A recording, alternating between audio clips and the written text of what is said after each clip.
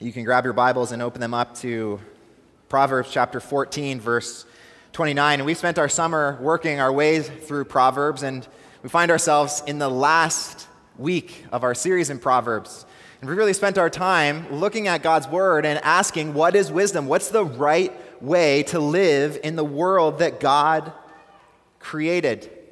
Now, what God is going to do this morning is make us aware of an important spiritual reality, and the reality is this, that each of us have a weapon of massive power, really of mass destruction within us. Let me say that again. Proverbs is teaching us that each of us have a weapon with massive power within us. Now, we've all seen the destruction that a weapon can bring when it's put into the hands of a person who wields it with no self-control. When they're not able to handle it properly, when they're not able to handle it with wisdom, we've seen what kind of destruction a weapon can bring. And yet on the flip side, we've also seen the great peace that a weapon can bring when put into a person's hands who has self-control. The way that it can fight for what's right, the way that it can fight for justice. A weapon can be a great power to protect the weak. Now, I see there are some in this room who are excited that we are finally dealing with the wisdom of gun law, and I just want to say we're not doing that this morning. I do not want to dive into those waters. I see some hunters in here giving the amen. They have their fist up. I can't really see them that well because they're in camouflage, but they're here somewhere. See, this morning, what Proverbs wants to teach us is that the weapon of mass destruction that is in each of us is the weapon of anger. It is even physical. It's a spiritual weapon of anger. And what God wants to show us this morning is that when we embrace the wisdom of a self-controlled life, we can be slow to anger. And our righteous anger can bring about great good. And yet for all of us, as we think about self-controlled, righteous anger, the reality is that is really only 1% of our anger, if that. What we've experienced instead is the great destruction that comes into our life when we don't exhibit any self-control with our emotions and with anger. Experientially, we know that to get angry often is like trying to throw a grenade at a pile of wood and hoping that it's going to build a house. We think that it'll accomplish something, but in the end, all it does is mass destruction of everything that is in its wake. Not only have we been angry, but each of us have experienced the angry actions of another. And all of us have been hurt by the angry words of another. And what Proverbs wants to show us is that the key to our anger is self-control. And that when you can experience wisdom paired with self-controlled anger, then you'll experience great blessing. Now, I want you to see this in the book of Proverbs, and the first thing I want you to see is that self-control helps me to understand the double-edged power of my anger. And so really what we see in Proverbs is the writer of Proverbs is showing you both the power for destruction that anger has, but also the power for great healing. Look at Proverbs 14:29. Look what it says. First half says, whoever is slow to anger has great understanding. You see, anger, when you are slow to anger exerted with self-control, it has the power to make you wise. It has the power to bring great healing to those around your life, to fight for justice. And yet, that's not anger's only power. Anger is a double-edged sword with power to destroy, but look at the second half of Proverbs 14, verse 29, it says, but he who has a hasty temper exalts folly. And so if you're slow to anger, you can exalt wisdom in your life, but if you have a hasty temper, you exalt folly in your life. Anger used hastily without any self-control has the power to bring about destruction, has the power to exalt foolishness in your life. And so this is what Proverbs is doing. It's holding up anger and showing you its power to destroy, to make you a fool, and its power to heal and to make you wise. Now, right off the bat, I know what's happening in some of your hearts. And I'm not a mind reader or anything like that, but I know it's happening because it happens in my heart. When we begin to listen to a sermon about anger, what happens is we have this picture in our head of an angry person. Oh, that's anger. That's your typical angry person. And as we begin to think about self-control, we can take the spotlight off of us and put it onto a person that we would define as angry. We might think that the angry person is maybe just that person who gets violent when they get angry, who explodes, who's loud, who's yelling.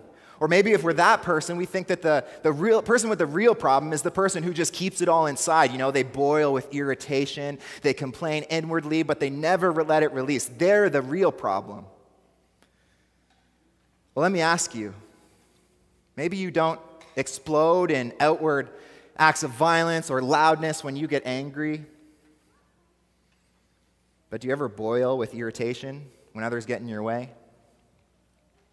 Do you ever get bitter about something that someone has said to you? Do you ever have jealousy rise up in your heart? Do you ever become a doctor and prescribe someone you love the silent treatment, thinking that that will fix everything? See, anger has multiple faces. And what Proverbs is showing us is that it is a power that each of us need to learn how to wield wisely. Some of us, we misunderstand slow anger. And so the proverb says, be slow to anger. And so what we think is, as long as I keep my anger inside, as long as I don't just explode at my kids, as long as I don't yell at my wife, as long as my boss doesn't know that I'm really annoyed and irritated with how things are going at work, then I'm doing good. But what you need to know is that Proverbs here is showing that anger, it has the power to destroy, whether it's internal or external. It destroys. I want you first to see a couple ways that anger can destroy. First, I want you to see that anger without self-control has the power to destroy our bodies. You can see this in Proverbs chapter 14, verse 30, the verse after that which we just looked at. It says, a tranquil heart gives life to the flesh, but envy makes bones rot. See, anger, it takes a toll on us physically. It increases our chance of heart disease. After an angry episode, I read in a study this week that the chances of having a heart attack or a stroke, they skyrocket for hours after that angry episode has happened. And we don't need to just read studies to know that. We know experientially that anger, it takes a toll on us physically, so that when we're angry, we move quicker, don't we? Our blood pumps quicker. We shut the cupboards louder. I thought about this. I've never yawned when I'm angry.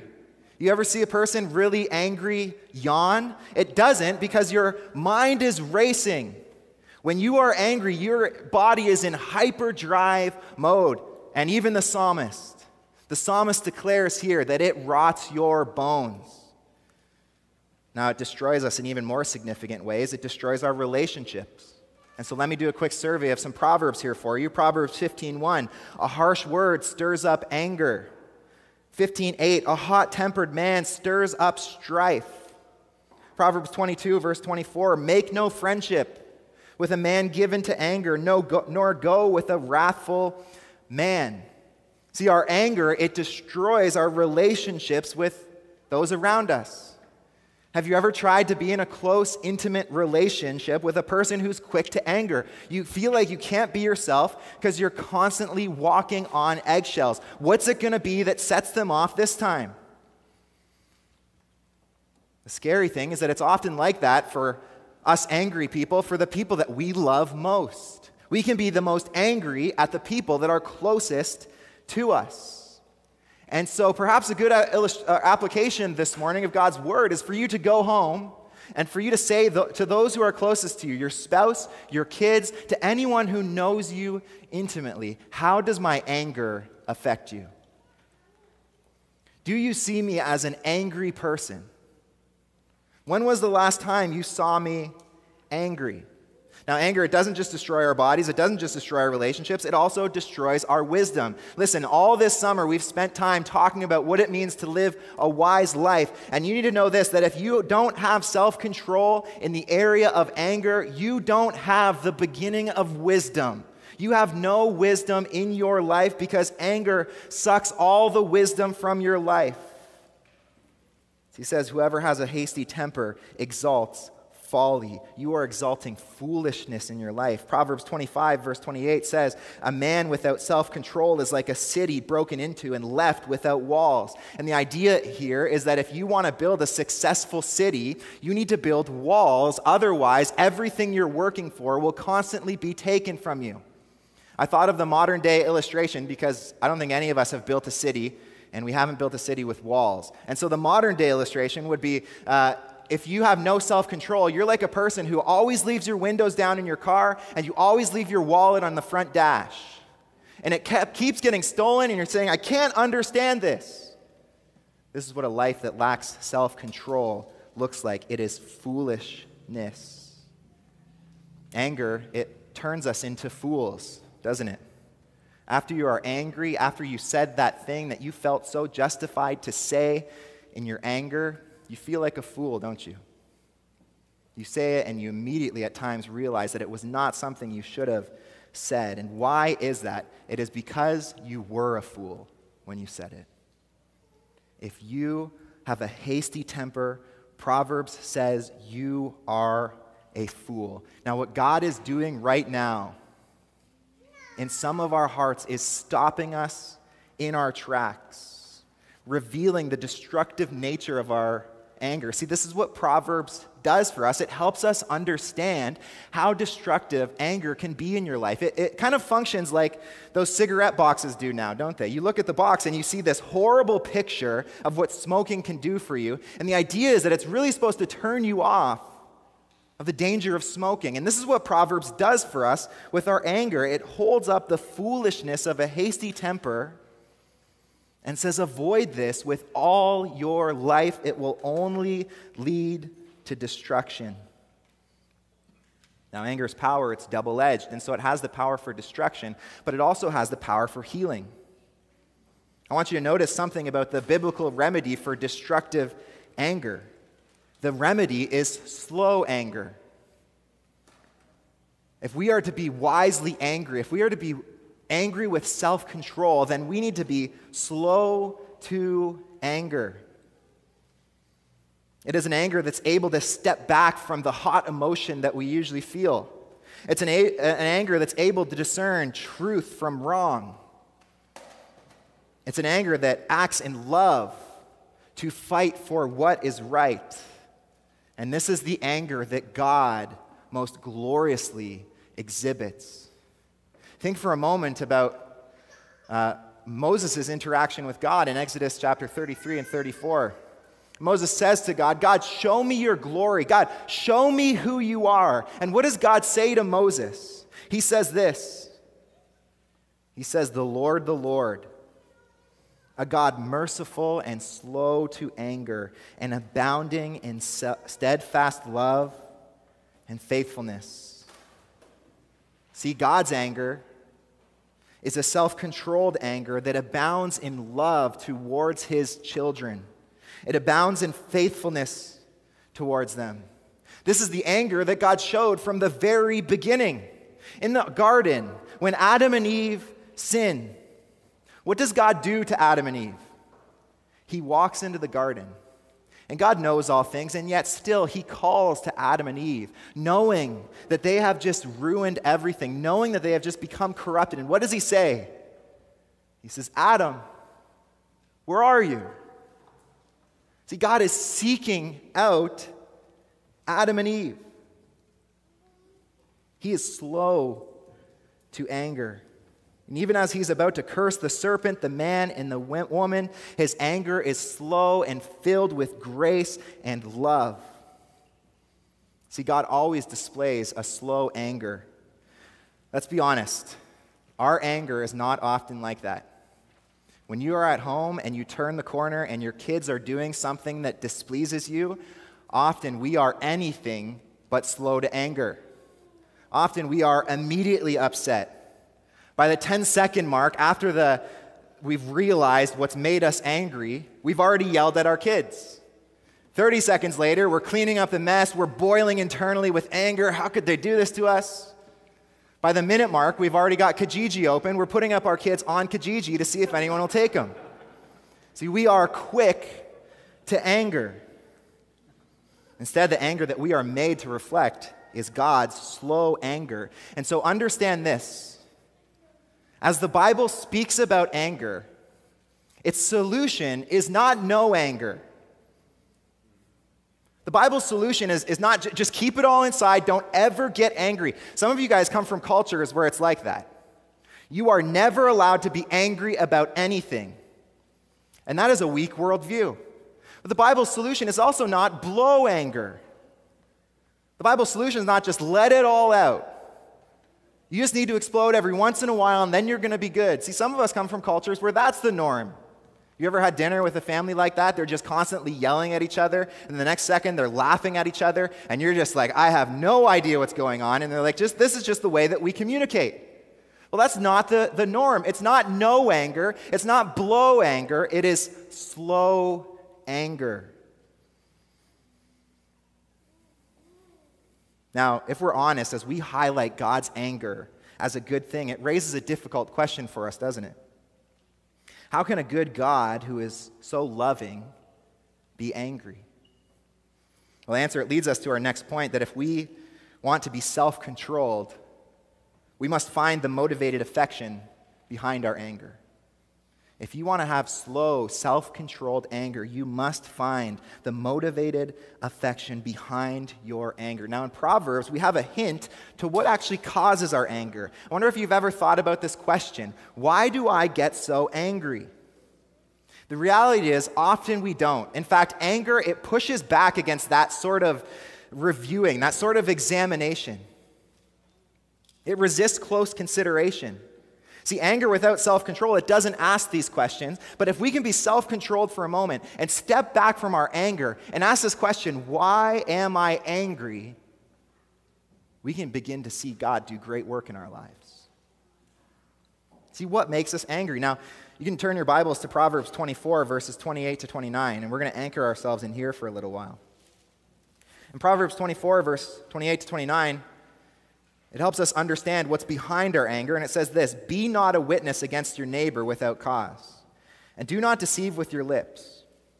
Do not say, I will do to him as he has done to me. I will pay the man back for what he has done. See, here's a story for us of a man who is clearly ready for vengeance. He is ready to get angry.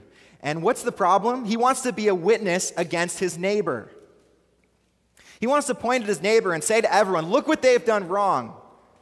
But Proverbs says, wisdom says, he can't do it because he is angry without a cause. See, he doesn't have the right motivation for his anger, and so wisdom says, don't get angry. Don't be a witness against your neighbor. There is a righteous anger that can have a cause. There is a righteous anger that can come from a proper motivation, but this isn't it. Look at the angry person's words. He says this, I will do to him as he has done to me. See, his anger is a jealous anger, filled with desires for retribution, for vengeance. James 4, it really gives us a fuller picture as to how we can find out what's really causing us to be angry. James 4, verse 1, it says this: what causes quarrels and what causes fights among you?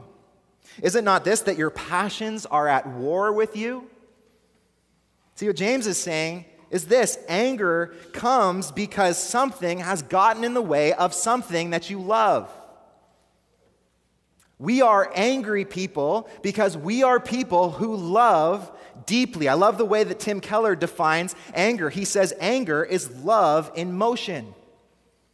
Is it not true that the more you love something, the more angry or passionately you feel when something gets in the way of it? See, one of our problems is that we think that the opposite of love is anger. That's why we have so much trouble understanding God, because we begin to believe that anger is the opposite of love. But you need to know that's just not true.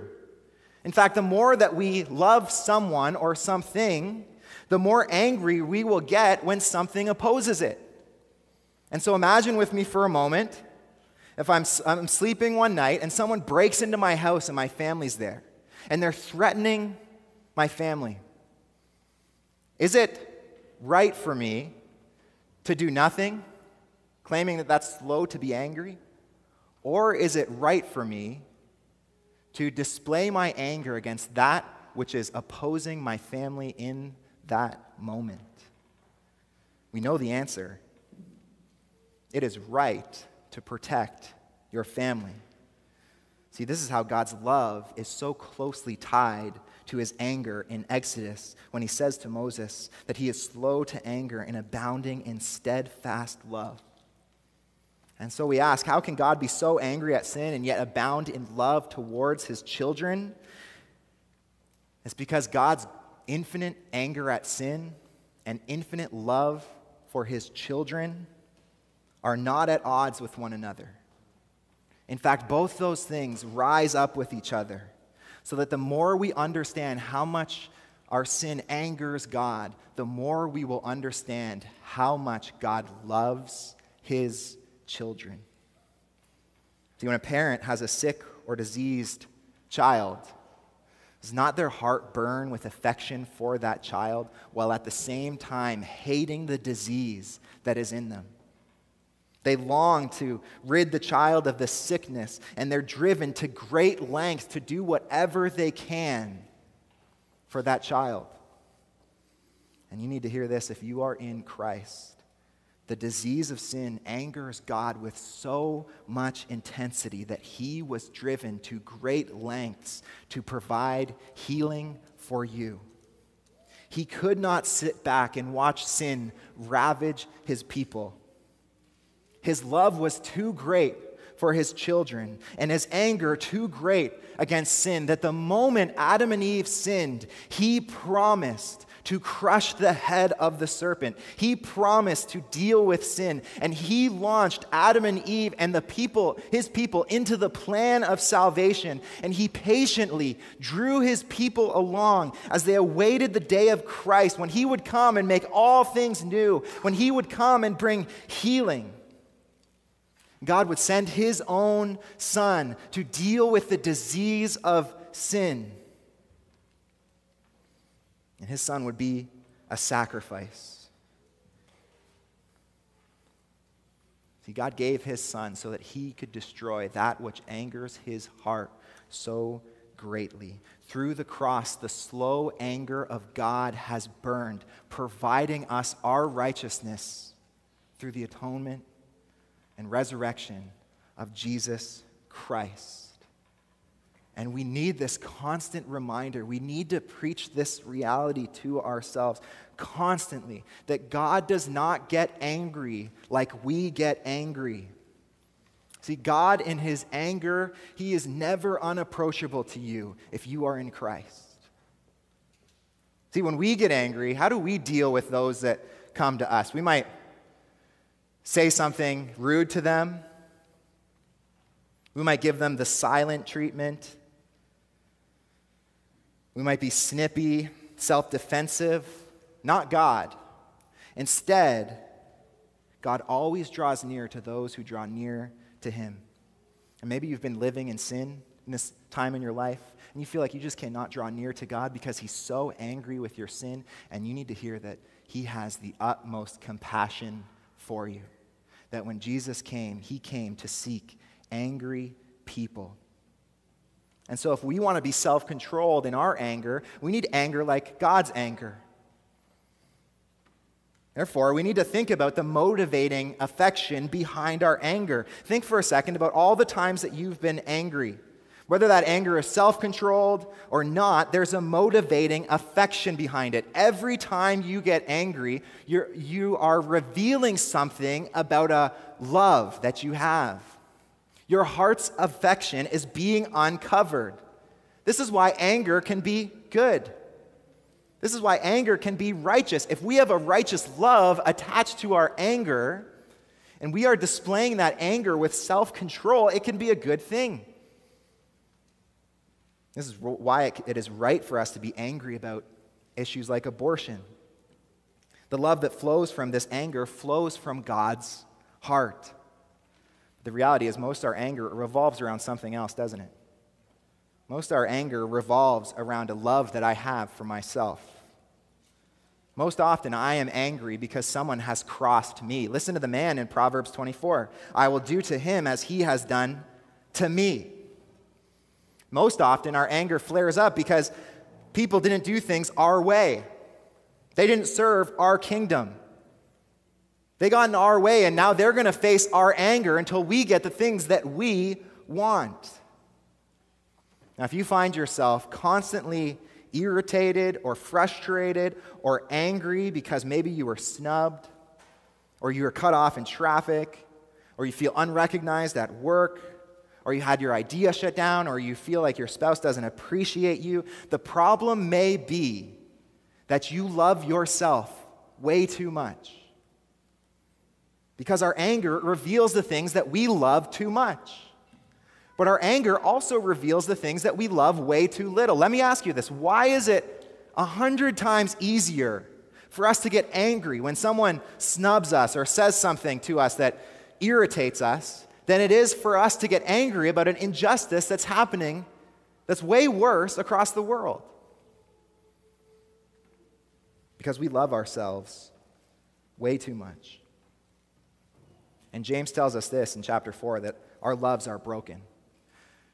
That our capacity to love what is right is broken. That our passions are at war within us. We love the wrong things, and we get angry because we have faulty desires. See, with a broken heart, you can never get angry about the right things. Don't you hate broken things? Don't you hate when your car is making that rattling sound? And I have a lot of experience with this, and you have to turn the music up really loud so you don't hear that sound anymore. I hate broken things. And the reality we come to face is that we are the broken thing, that our heart loves the wrong things. And so the question that we must answer is, how can our broken heart be fixed? How can we love the right things? And it leads to our third point. We need to pursue the Christ-centered solution. See, slow anger, the Proverbs solution is slow anger. Many of us know what it means to have a hasty temper. Anger often comes in a minute. But what Proverbs calls for is the opposite, self-control in that very moment of anger. And so what the wise person does is when anger begins to rise in their hearts, they do three things. And I want you to take this for application. The first thing they do is review. This is what it means by slow anger. Not that you have to wait like a 12-hour period before you get angry. But it means that you are able to stop in that moment and think, because often anger doesn't really think, does it? Often in our anger, we make immediate judgments. This person said that because they think this. But slow anger has the wisdom to be able to stop and review. Self-controlled anger means you're able to think reasonably through these things. You know that anger always arises from something you love. And so if you want to be wise and self-controlled in your anger, what you do is you ask yourself in that moment, what is the big thing that is so important to me that is driving me to anger? You stop and you ask yourself, what is the motivating affection that is driving me to anger right now? If we can be honest right now, if we can think about the things that irritate us and frustrate us and make us angry most, the reality is that most often it is not a righteous love that is driving us to anger. Most often it is a self-righteous love for ourselves that is driving us to anger. It is our kingdom. Take, for instance, the dreaded Sunday morning getting ready for church. Young families have all experienced this. Maybe you didn't this morning because you made it to the early service. Maybe this will make more sense in the second service. But we've all experienced the Sunday morning getting ready for church. Disobedience, bad hair day, wrinkly shirt. Now we're all late. And what begins to rise up in dad or mom's heart is anger. Frustration that's being lashed out. You're trying to get people moving because you want to get there on time. And so in that moment, slow anger, it stops and says, what's driving me to feel this? What's motivating me to anger in this moment? And what we discover is most often it's the fact that we just don't want to be seen as a person who doesn't have it together. We don't want to be seen as a person who's late, who didn't leave enough time in the morning. And so what we're doing is, because we love ourselves in that way, we're displaying our wrath against our family to get them moving so we can get there on time.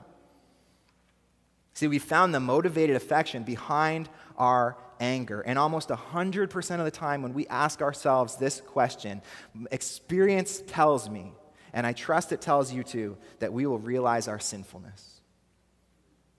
See, we need to review. Second thing we need to do if we want self-controlled anger is repent. The reality is if you are not regularly repenting about the things that you are getting angry about, you are likely losing the battle against anger. And that doesn't mean that you're lashing out in anger all the time, but it means that you're probably internalizing a lot of anger. See, the Christian walk, it's a walk of repentance. And when anger begins to reveal our heart's motives, it begins to reveal the things that we love too much. See, it's in this way that God revealing to you that you're an angry person can be one of the greatest blessings in your life. Because in that moment you are angry, God is teaching you something about your own heart. And if you can ask the right questions and get to the bottom of what is driving you to anger, you can discover so much about your sinful heart that you need to turn to the Lord with in repentance. And do you know that the Lord loves when we turn to Him in brokenness? This is Jesus' heart of compassion for those who admit that they have broken desires, for those who admit that their heart loves the wrong things, and yet so often we are so unwilling to turn to Jesus. To turn to Jesus for the very thing that He came to die for. See, He came to die for angry people. He came to die in order that angry people might have open access to Him, that we might lay our sins upon the cross for Him to take and atone. And so we review our anger, we repent of our anger, and lastly, we remember. If we want to have self-controlled anger, we must remember what Christ has done. See, it's impossible to fix your own heart. If your heart is broken, you cannot change it. We've all tried, haven't we? So many of us hate our anger. We hate the destruction that it has on our lives and those that we love. And so do we do. One day we just decide that I'm not going to be angry anymore. And maybe there's a short change, but after a while, things just start to irritate you, thing after thing, enough that there's a breaking point. And again, you burst out in anger, and you're frustrated about it because you don't want to be an angry person. See, the reality is we cannot provide the inward change that we need. The only way that our hearts can begin to love the right things is if they are transformed by Jesus Christ. See, what we need is a new, transformed heart. And apart from Christ, you can't deal with your anger. And so the one who wants self-controlled anger leaves this place making this declaration that all I have in the battle against anger is Christ. That I need a new, transformed heart. See, the reality is that Jesus came to restore us back to our intended order. That your battle against anger begins and continues and ends by leaning on Jesus Christ. And if we want to ever have victory in the battle against anger, He's our only hope. See, this is the path from anger to self-control. Understand its double-edged power. Find the motivation behind your anger. And then pursue the one who can truly give you peace and self-control. Let's pray. Father, we thank You that You have provided a way for those of us who are angry to have peace with You. Despite the fact that we have sinned against You, Lord, You have redeemed us. You have promised a new life and a new heart. And so, God, I pray that we would leave this place declaring the glory of Jesus Christ, who has come to make things right, who has come to provide healing for us. And I pray that we would leave this place being a people who are angry about the right things, whose hearts being transformed so that we can now love the right things, are able to stand up for the many injustices that happen in our world, the many things that prick your heart. And Father, we pray that we would be a people that are dependent on you every moment of the day, knowing that our anger has destructive power and yet great power for healing and for justice. God, help us, we pray. In the name of your Son, amen.